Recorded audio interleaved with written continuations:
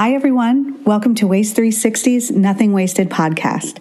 On every episode, we invite the most interesting people in waste, recycling, and organics to sit down with us and chat candidly about their thoughts, their work, this unique industry, and so much more. So thanks for listening and enjoy this episode.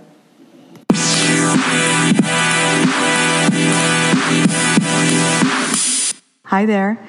I hope you're enjoying this series of sessions that we're sharing from Waste Expo. In this episode, you'll hear from 4 of our impressive Waste 360 40 Under 40 winners in a lively discussion called A Fresh Take: How Rising Leaders See the Waste Industry's Future. I hope you learned something new from their unique perspectives. I know I certainly did. So enjoy the episode and listen in as the speakers introduce themselves. I'm Kristen Kinder. I'm going to go back kind of far, but I promise I won't take too long. I thought I was going to go into the health field and instead moved to Germany to play soccer. And while I was over there, I was so touched by their culture around consumption and how little they consume that when I moved home, I wanted to, contribute to being part of the solution here in the United States. And this is going to sound very dramatic, but I felt like if we don't have a stable environment, our healthcare system doesn't matter. So I wanted to be, again, part of the solution. I found myself by chance at Waste Management, which was an incredible opportunity for me. I started there in our operations, worked through recycling and education, even worked on their national recycling campaign. Following that, I worked for a waste consultant for Fortune 500 companies in Seattle. I got to see the waste of any kind of business, you name it. I did our waste audits, so traveled all over the country, looking at their garbage and studying it. I was spending some time in product management there and learning more about the business aspect of things when I got that magic call from Marty Bryan at WasteQuip asking me what my dream job was. We were able to create that together, and I'm now the director of research and waste stream sustainability. Hi, everybody. I'm Andy Rumpke. I've been in the waste industry since 1979, believe it or not, when I was born. So I'm part of a third generation of the family that owns and operates Rumpke, which is a Midwestern waste and recycling company. Started working in the industry when I was in 8th grade in 1994 and held a lot of different jobs in the waste industry. I was a general laborer, a driver, an operator, a division manager on the hauling side. I was a region vice president, and now my title is area president. Good morning, everybody. I'm Tanya Ragland with Republic Services. It's wonderful to be here with you this morning. Thanks for joining us. Currently, I serve as our recycling representative, specifically dealing with sustainability programs to organics and food recovery. Since launching our food recovery program a little over a year ago, I've helped develop relationships that have resulted in over 1 million pounds of food being intercepted from the landfill and instead redistributed to local families and people in need. So it's a really exciting time in Southern California. A little bit of background about myself: fell in love with recycling at a young age. Started a little campaign in my neighborhood and picked up litter across the street because there was a lot of construction, and fell in love with the opportunity to turn waste into profit. So, hi everybody, good morning. My name is Michelle Salas. I founded Lady Green Miami Recycling in 2010. It was back in 2008 when I was working in commercial real estate that I noticed a lot of businesses weren't recycling. And when I did see the recycling bins, most of the time it was contaminated. I grew up very passionate about the environment. So it took me 2 years. When I was in grad school, I was studying environmental studies, and I took this one class that focused on the natural process of recycling. And I learned how essential it is in order to sustain life on Earth. We need, nothing gets wasted. So I saw a connection there. And it was until 2012 that I was able to quit my full-time job. And we've been operating since. We service over 1,000 locations in Miami. And we offer multiple stream recycling. We really focus on education. And we use a pay-as-you-throw model. I want to hear about, your mentors that have helped you, either personally or throughout your career to help you guys get where you are today. Well, as I mentioned, I didn't come from the waste industry. I had two important mentors throughout my career. One was when I was in commercial real estate. My boss was the president of the company, and I just learned, from him how to be a good boss, how to really care about your employees, how to nurture relationships. And that was really important to me. I saw how he treated well, all his employees and how effective it was. So that really helped me. After that, I worked for Climco, which is a company that they deploy renewable energy projects and greenhouse gas reduction projects. So they were a startup at the time. Now they're one of the leading companies right now in the carbon market. And so I was there, since the startup. I saw what it took to start a business from scratch, from the legal process, the financial process.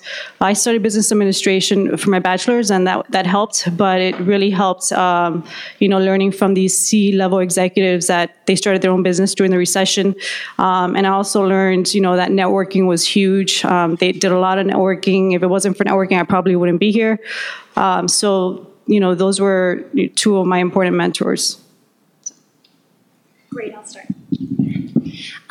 I think, for me, I'm very fortunate that I get to see my mentors in action every day. So to be quite frank with you, my direct bosses are wonderful mentors, Suzanne Passantino and Dave Hauser. And what they do is they provide me with autonomy and guidance. And I think the most important thing that I've learned from them is that no matter what challenges you have, there's always going to be fires. There's always going to be challenges, right? But to always remain even-keeled and level-headed and to never let anything get the best of you. It's just wonderful to see folks that are so professional in action and always the most professional people in the room, because there's going to be times where you go into a room and it could really test you. It could get very, very heated and the challenges could get very real. But to always remain calm, cool, and collected, I think that's the most important thing for someone like myself as well that wants to go on and move and, move up our corporate ladder where, things can get very challenging as well. So for me, mentorship, I'm very fortunate that I get to see it and learn from it in action every day. And so I would say for other, mentors out there, really leading by example, that's the most important way to, communicate with the people that look up to you. Yeah, my mentor is my dad. My dad was a garbage man. He drove a garbage truck. He operated equipment on the landfill, and he was a tough guy. But he was a guy that knew how to motivate people. He was a guy that a lot of people respected, and he knew how to make a group of people feel good about working for him and feel good about doing the right thing and having integrity, personal accountability. That we were going to come in every day and do the things that we said we were going to do. He was a great communicator. He is a great communicator. He's 79 years old. Didn't necessarily learn formal communication, but knew how to speak to the people that work for him in a way that got their attention and made them feel good about working for Rumpke. He's a great listener. Always had dignity and held respect for everybody, employees, customers, business partners. And he displayed a tremendous amount of perseverance and tenacity and simply hard work from the time that he was very young and worked in our industry to today. And, he still comes into the office every day today. And he led by example. And he didn't talk a lot about the way to lead. He led by example, and just watching him work taught me a lot and helped me in my decision-making processes for every decision that I make at Rumpke today. In addition to that, both my brothers, my brothers have both at some point been my boss, and they are extremely hardworking, dedicated people. And they gave me a lot. They gave me enough leeway to be on my own and learn my own mistakes and fail from those things, and then learn and get better. So my best mentors are my direct family.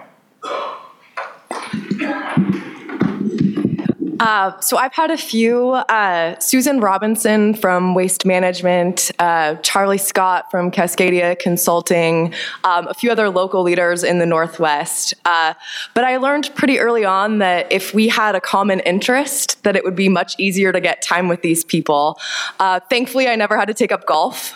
But I got to get, Susan loves hiking, and so we go on hikes all the time, and it's uninterrupted time with her where I get to ask her all about the industry and work-life balance, and if there is such a thing, and her professional experiences. I also have to mention my current manager, Marty Bryant, who I'm going to embarrass him for a minute, but is in this room. He's shown such integrity since before I started with the company. He makes time for me. He's the CEO, so as important as sustainability is, I imagine he has other things on his plate as well. But he just has this abundance of time for everyone who needs it from him. And then I had a lot of thoughtful time when I started this new role to really think about who I want to be, what interests me, what do I want to be known for. And in that time, I started reading biographies and listening to videos, or watching videos, I guess, listening to podcasts. And I just want to point out that, sometimes a mentor doesn't have to be somebody that you know personally. It could be a public figure. So some of those that have resonated with me are Oprah and Steve Martin. Thank you, guys. And since you've been in the industry, how have you seen the industry change, and how do you think it's going to change in the future?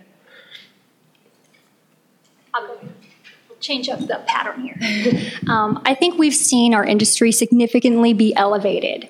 I think there's a new consciousness that's awakening with resource management. More people than ever are interested in recycling, sustainability, environmental stewardship, and it's such an exciting time.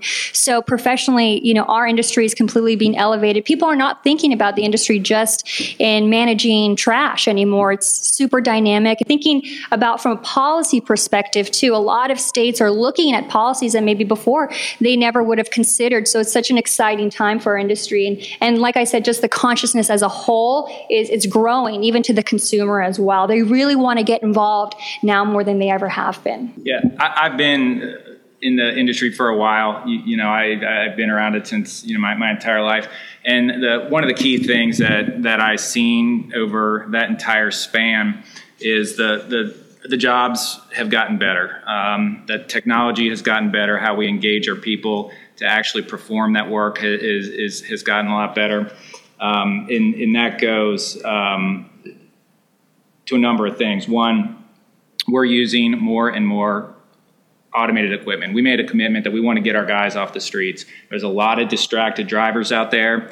There's a lot of distracted people out there. And so safety is a huge priority for our company. So we've moved to largely a model where we're trying to automate more and more in everything that we do, whether it's driving or automating more and more of our recycling systems. We have 2 large recycling systems in Ohio that process over 25,000 tons per month.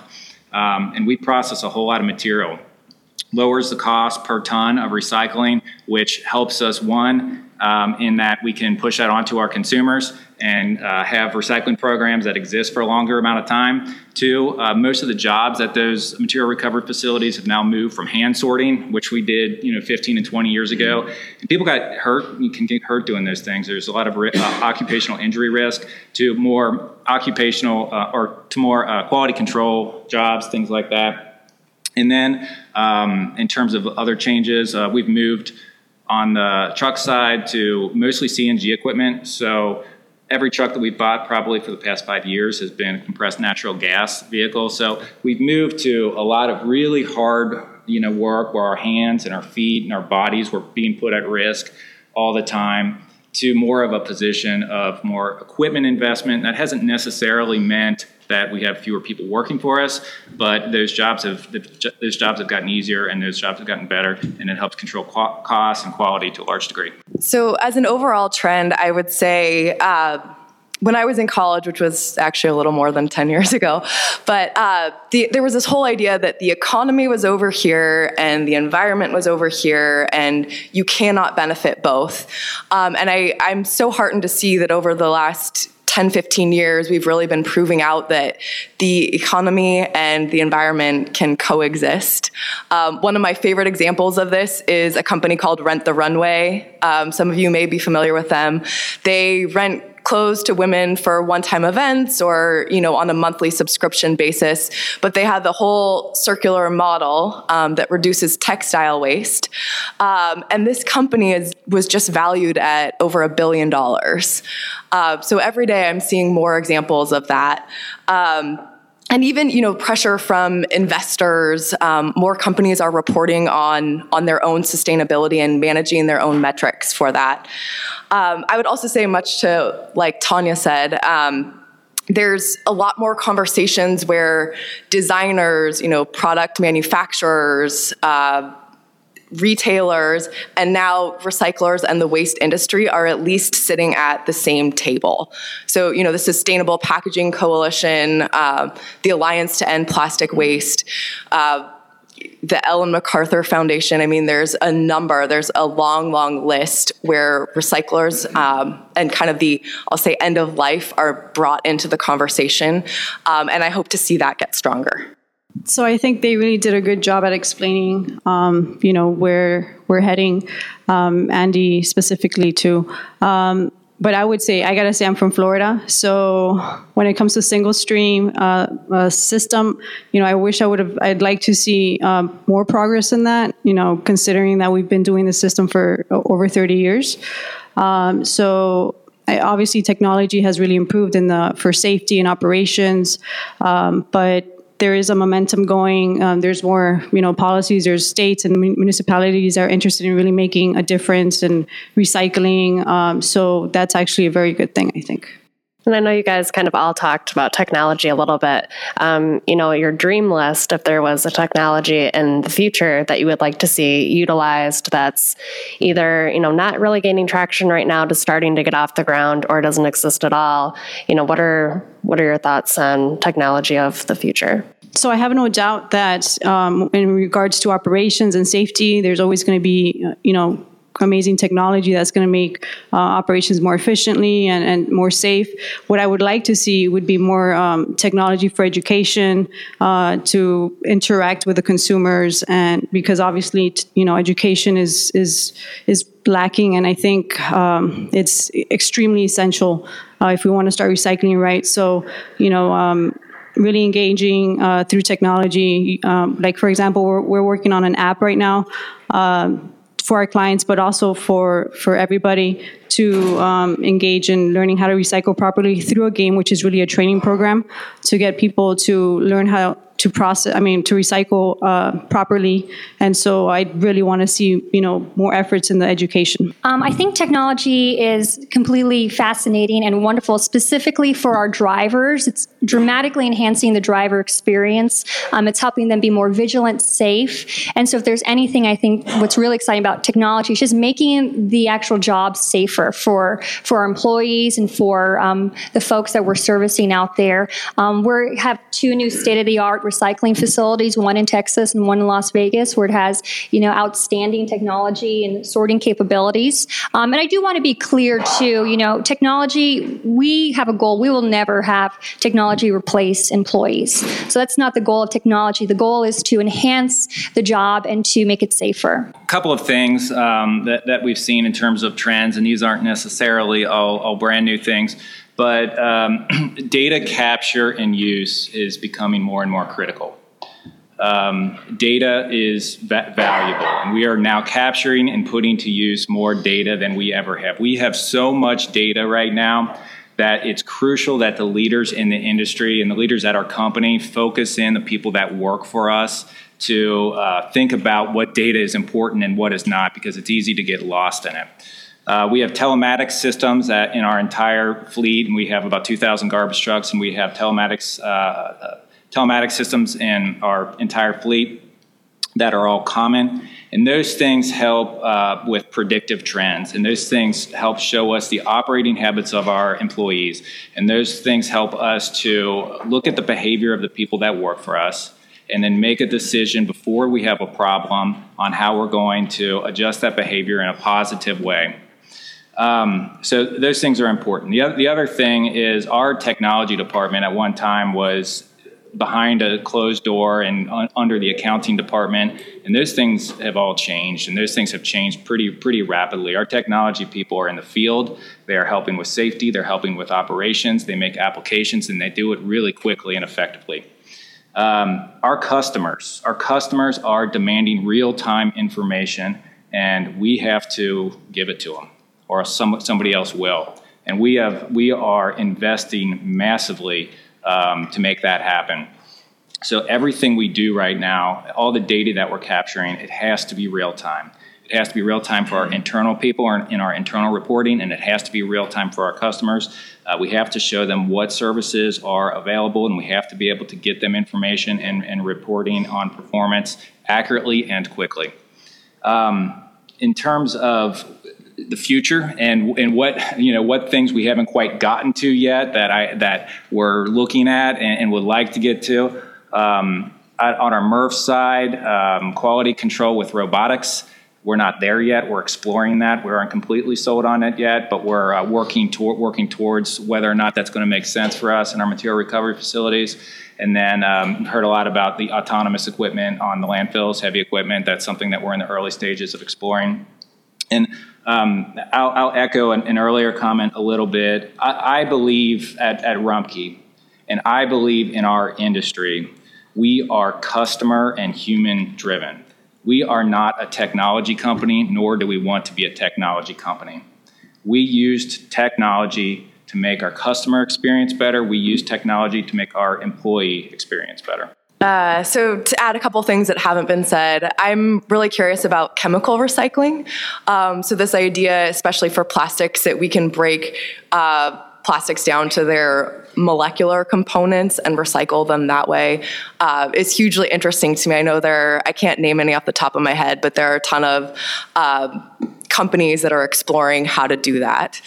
I would also say on the manufacturing side, I'm curious about technology that will enable better recycling. So a perfect example of this, I just learned Adidas has a new pair of shoes that's coming out in a couple of years called Future Loop. And this is made out of a plastic that is completely recyclable. They've figured out how to attach everything without glue or stitching. So the shoe is a pure one stream of plastic, which will enable it to be recycled better. So I'm curious to pay attention to how manufacturing will enable on the recycling end as well. And what do you think are, the biggest challenges and opportunities in the industry right now? I'm talking to people every day and everybody's saying recycling's dead. I don't think it's dead. So it's something that we're trying to relay. What opportunities are you seeing, either on the recycling side or, just in the industry itself? Yeah, and I think challenges and opportunities are synonymous. They can be the same thing. And for us, in terms of challenges and opportunities, we need to recycle the right way, and we need to be committed to doing the right things and communicating with our customers, not necessarily what they want to hear, but what is reality. It's easy to open ourselves up to accept all types of things that may or may not be recyclable. Customers will say yes to that quickly.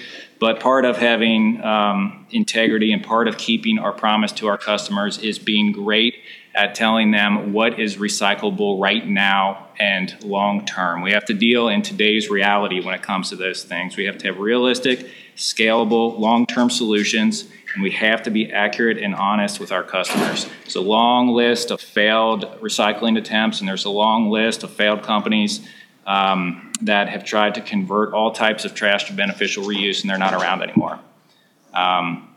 We don't want to be that company. Rumpke is a company that is committed to telling our customers and finding long-term homes for material types and recycling every last ton that comes through the door. One example for us, and I believe recycling is not dead. I will agree with that. It is very alive and well in Ohio, Kentucky, and Indiana, is glass recycling. We recycle glass in Ohio at our major MRFs, and that came after years of research and development. There is a stable glass end market in Ohio, and we worked hard to develop that market. And it didn't come overnight, but we take MRF glass and we reprocess it in a subsystem, and we sell it to a couple of different buyers in Ohio, and we have long-term commitments from those buyers to purchase it from it. And glass is heavy, and our customers and our communities want to recycle glass, and we've gotten there, and we've successfully been recycling glass in Ohio for the past decade. So I'd say one of our biggest challenges is our data in this industry.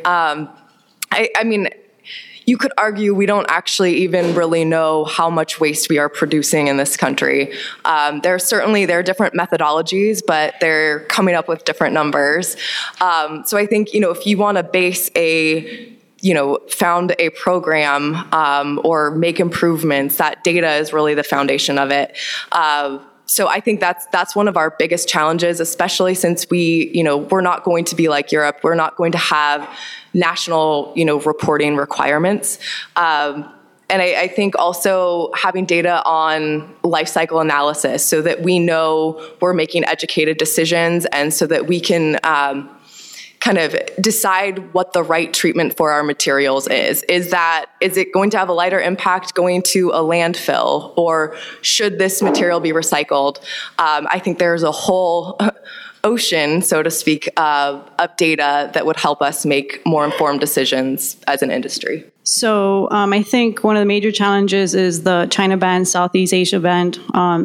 But at the same time, it's one of the biggest opportunities. For example, for us locally, I know some of the bigger companies, I won't mention some, but I know they're not currently accepting plastic.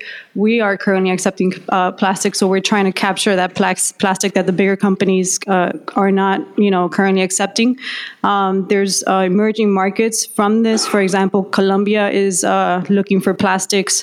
They used to depend mainly on Venezuela to get their plastics, but because of the political crisis now, they don't have that source. So they're looking for plastics up here. And, before I'd say I was looking, for plastics locally, but now I'm looking for plastics, throughout the U.S. Well, I can speak to the opportunities a little bit more. What's interesting, if you take a look at our waste stream, right in California, the waste characterizations have told us that 30 to 40% of what's going to landfills is actually organics. And so for me, that's a huge opportunity. I think that's really the new frontier of managing our resources, really taking a look at organic waste. And we have an extraordinarily pioneering program where we've piloted partnerships with food recovery agencies in Southern California. And I spoke to this a little bit earlier, but I do want to elaborate a little bit on this program. When we're out there working with customers, we're providing them expertise and how to best manage their resources.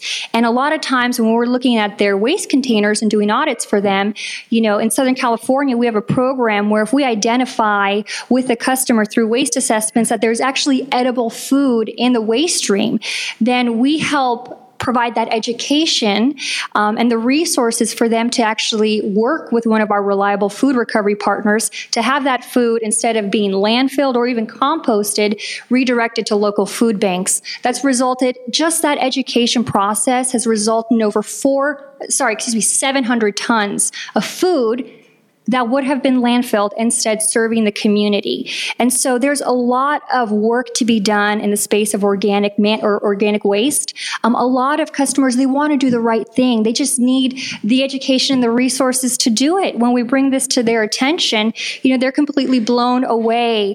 It helps them understand, that they can make a positive change. And they're throwing away food for a variety of reasons. It's just restocking. Maybe the branding has changed.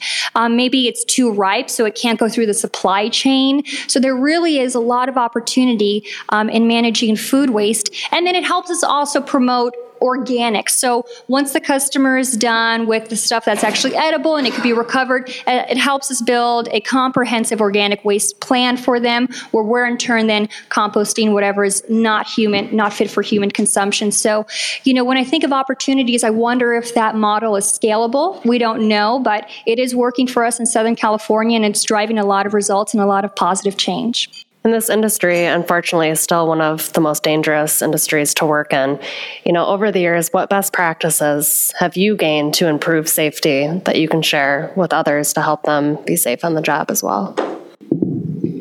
So my role for a long time has been less closely tied to operations, but I think for anyone in an office in the operations, making sure that it is top of mind. So, for our annual goals, we're all evaluating ourselves on our top value, which includes safety.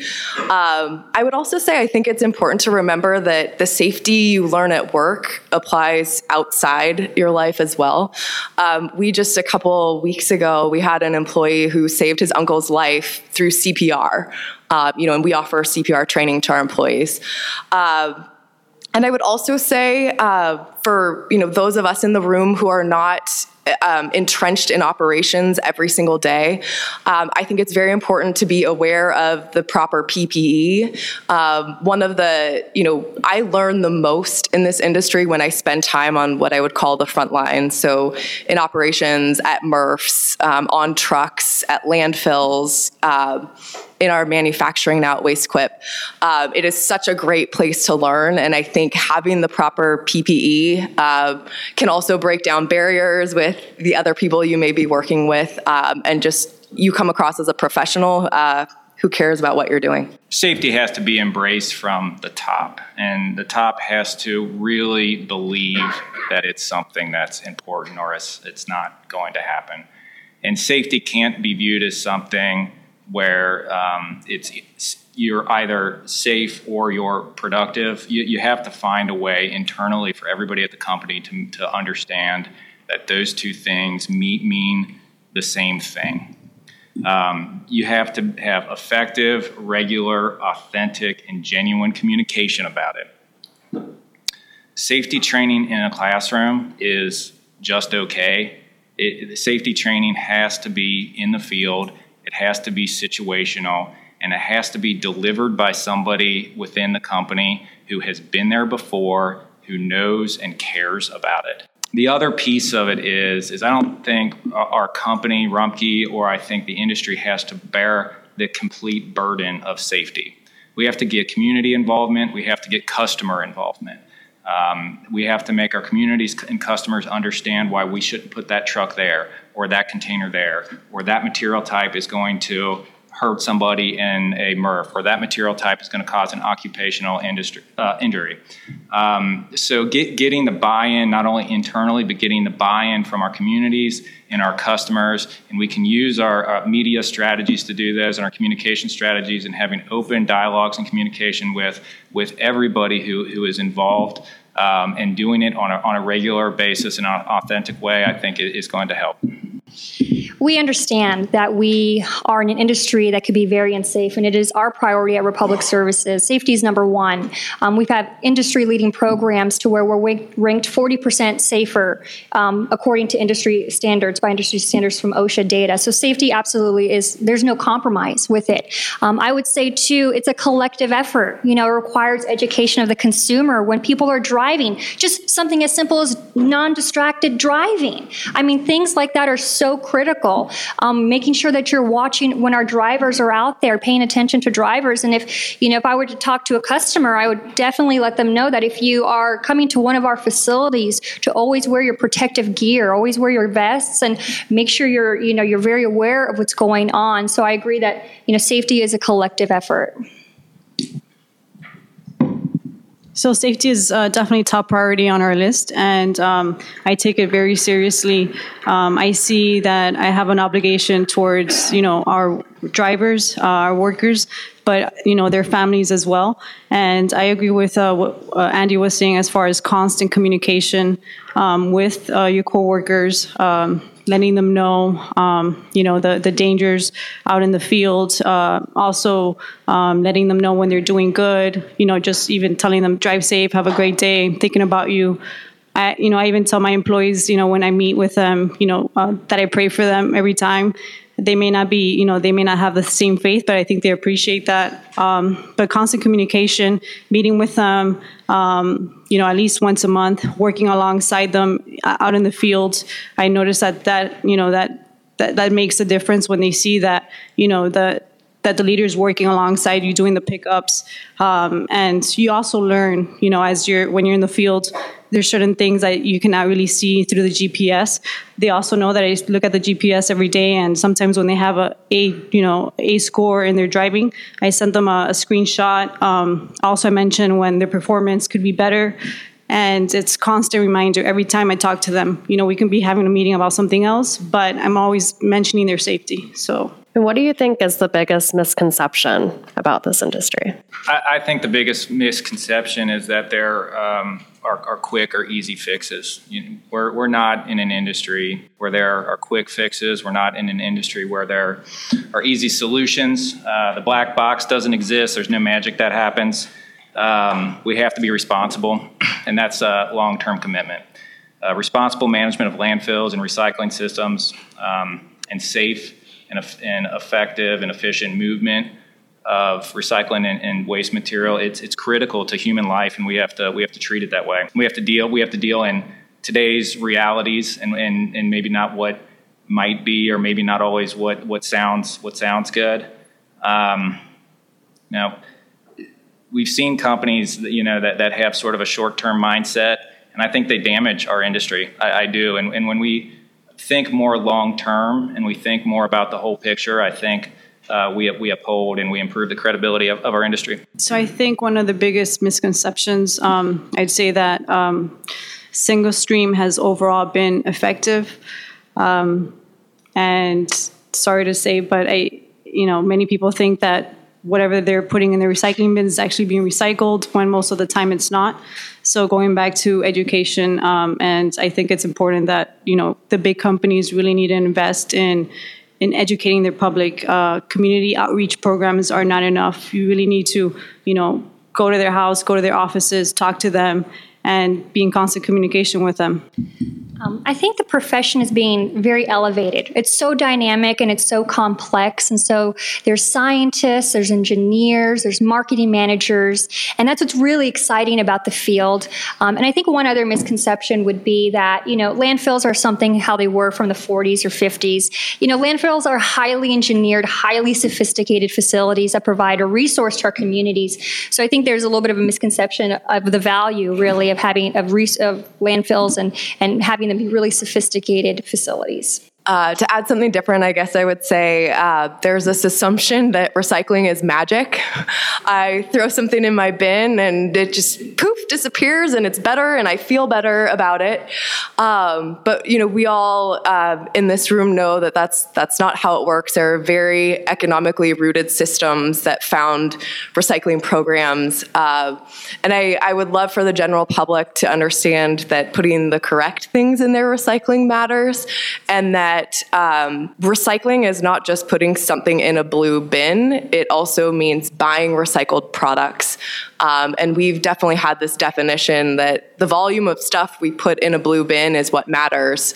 But what's even more important is encouraging the markets and encouraging that back end of the cycle to continue.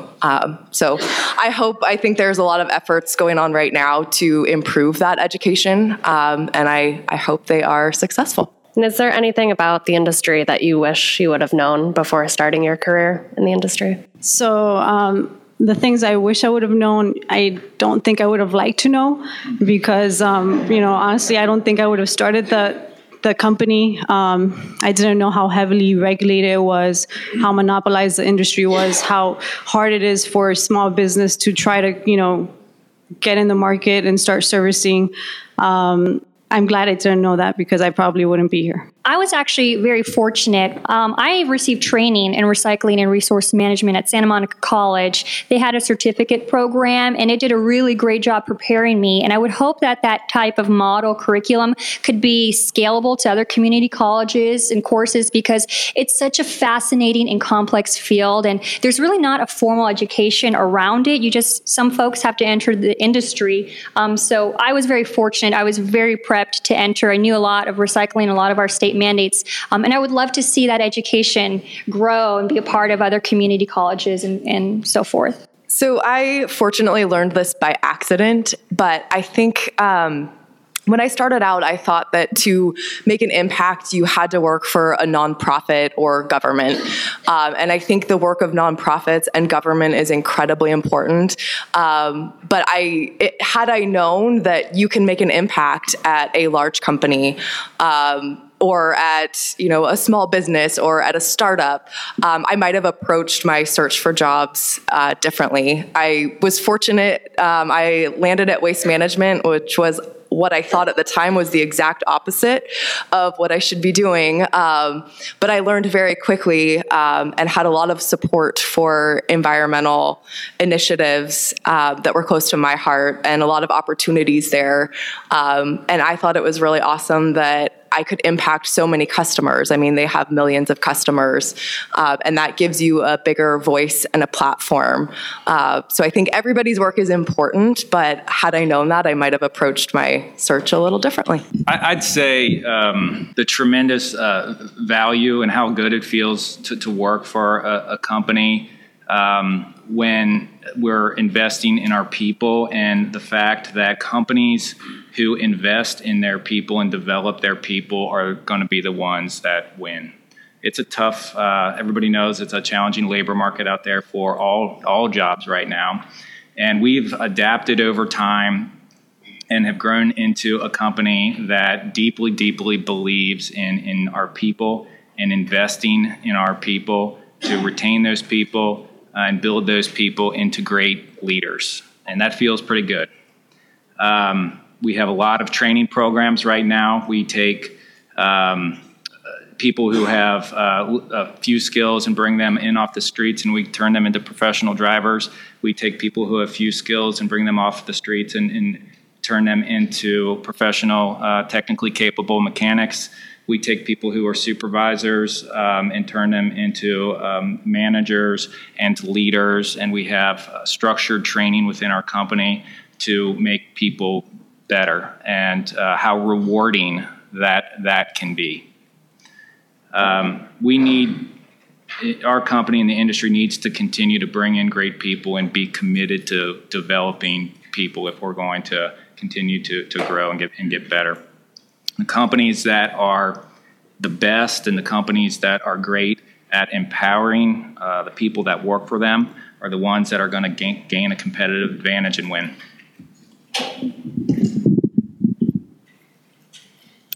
And just going off that, what advice would you guys give to people that are interested in having a career in this industry, or, may not have heard about the different opportunities that are in this industry? So I would say to try to think, as innovative as you can, and also think in a proactive way instead of a reactive way, which I think many times we've acted in a very reactive way in the industry. Also get very familiar with your local industry, the rules and regulations.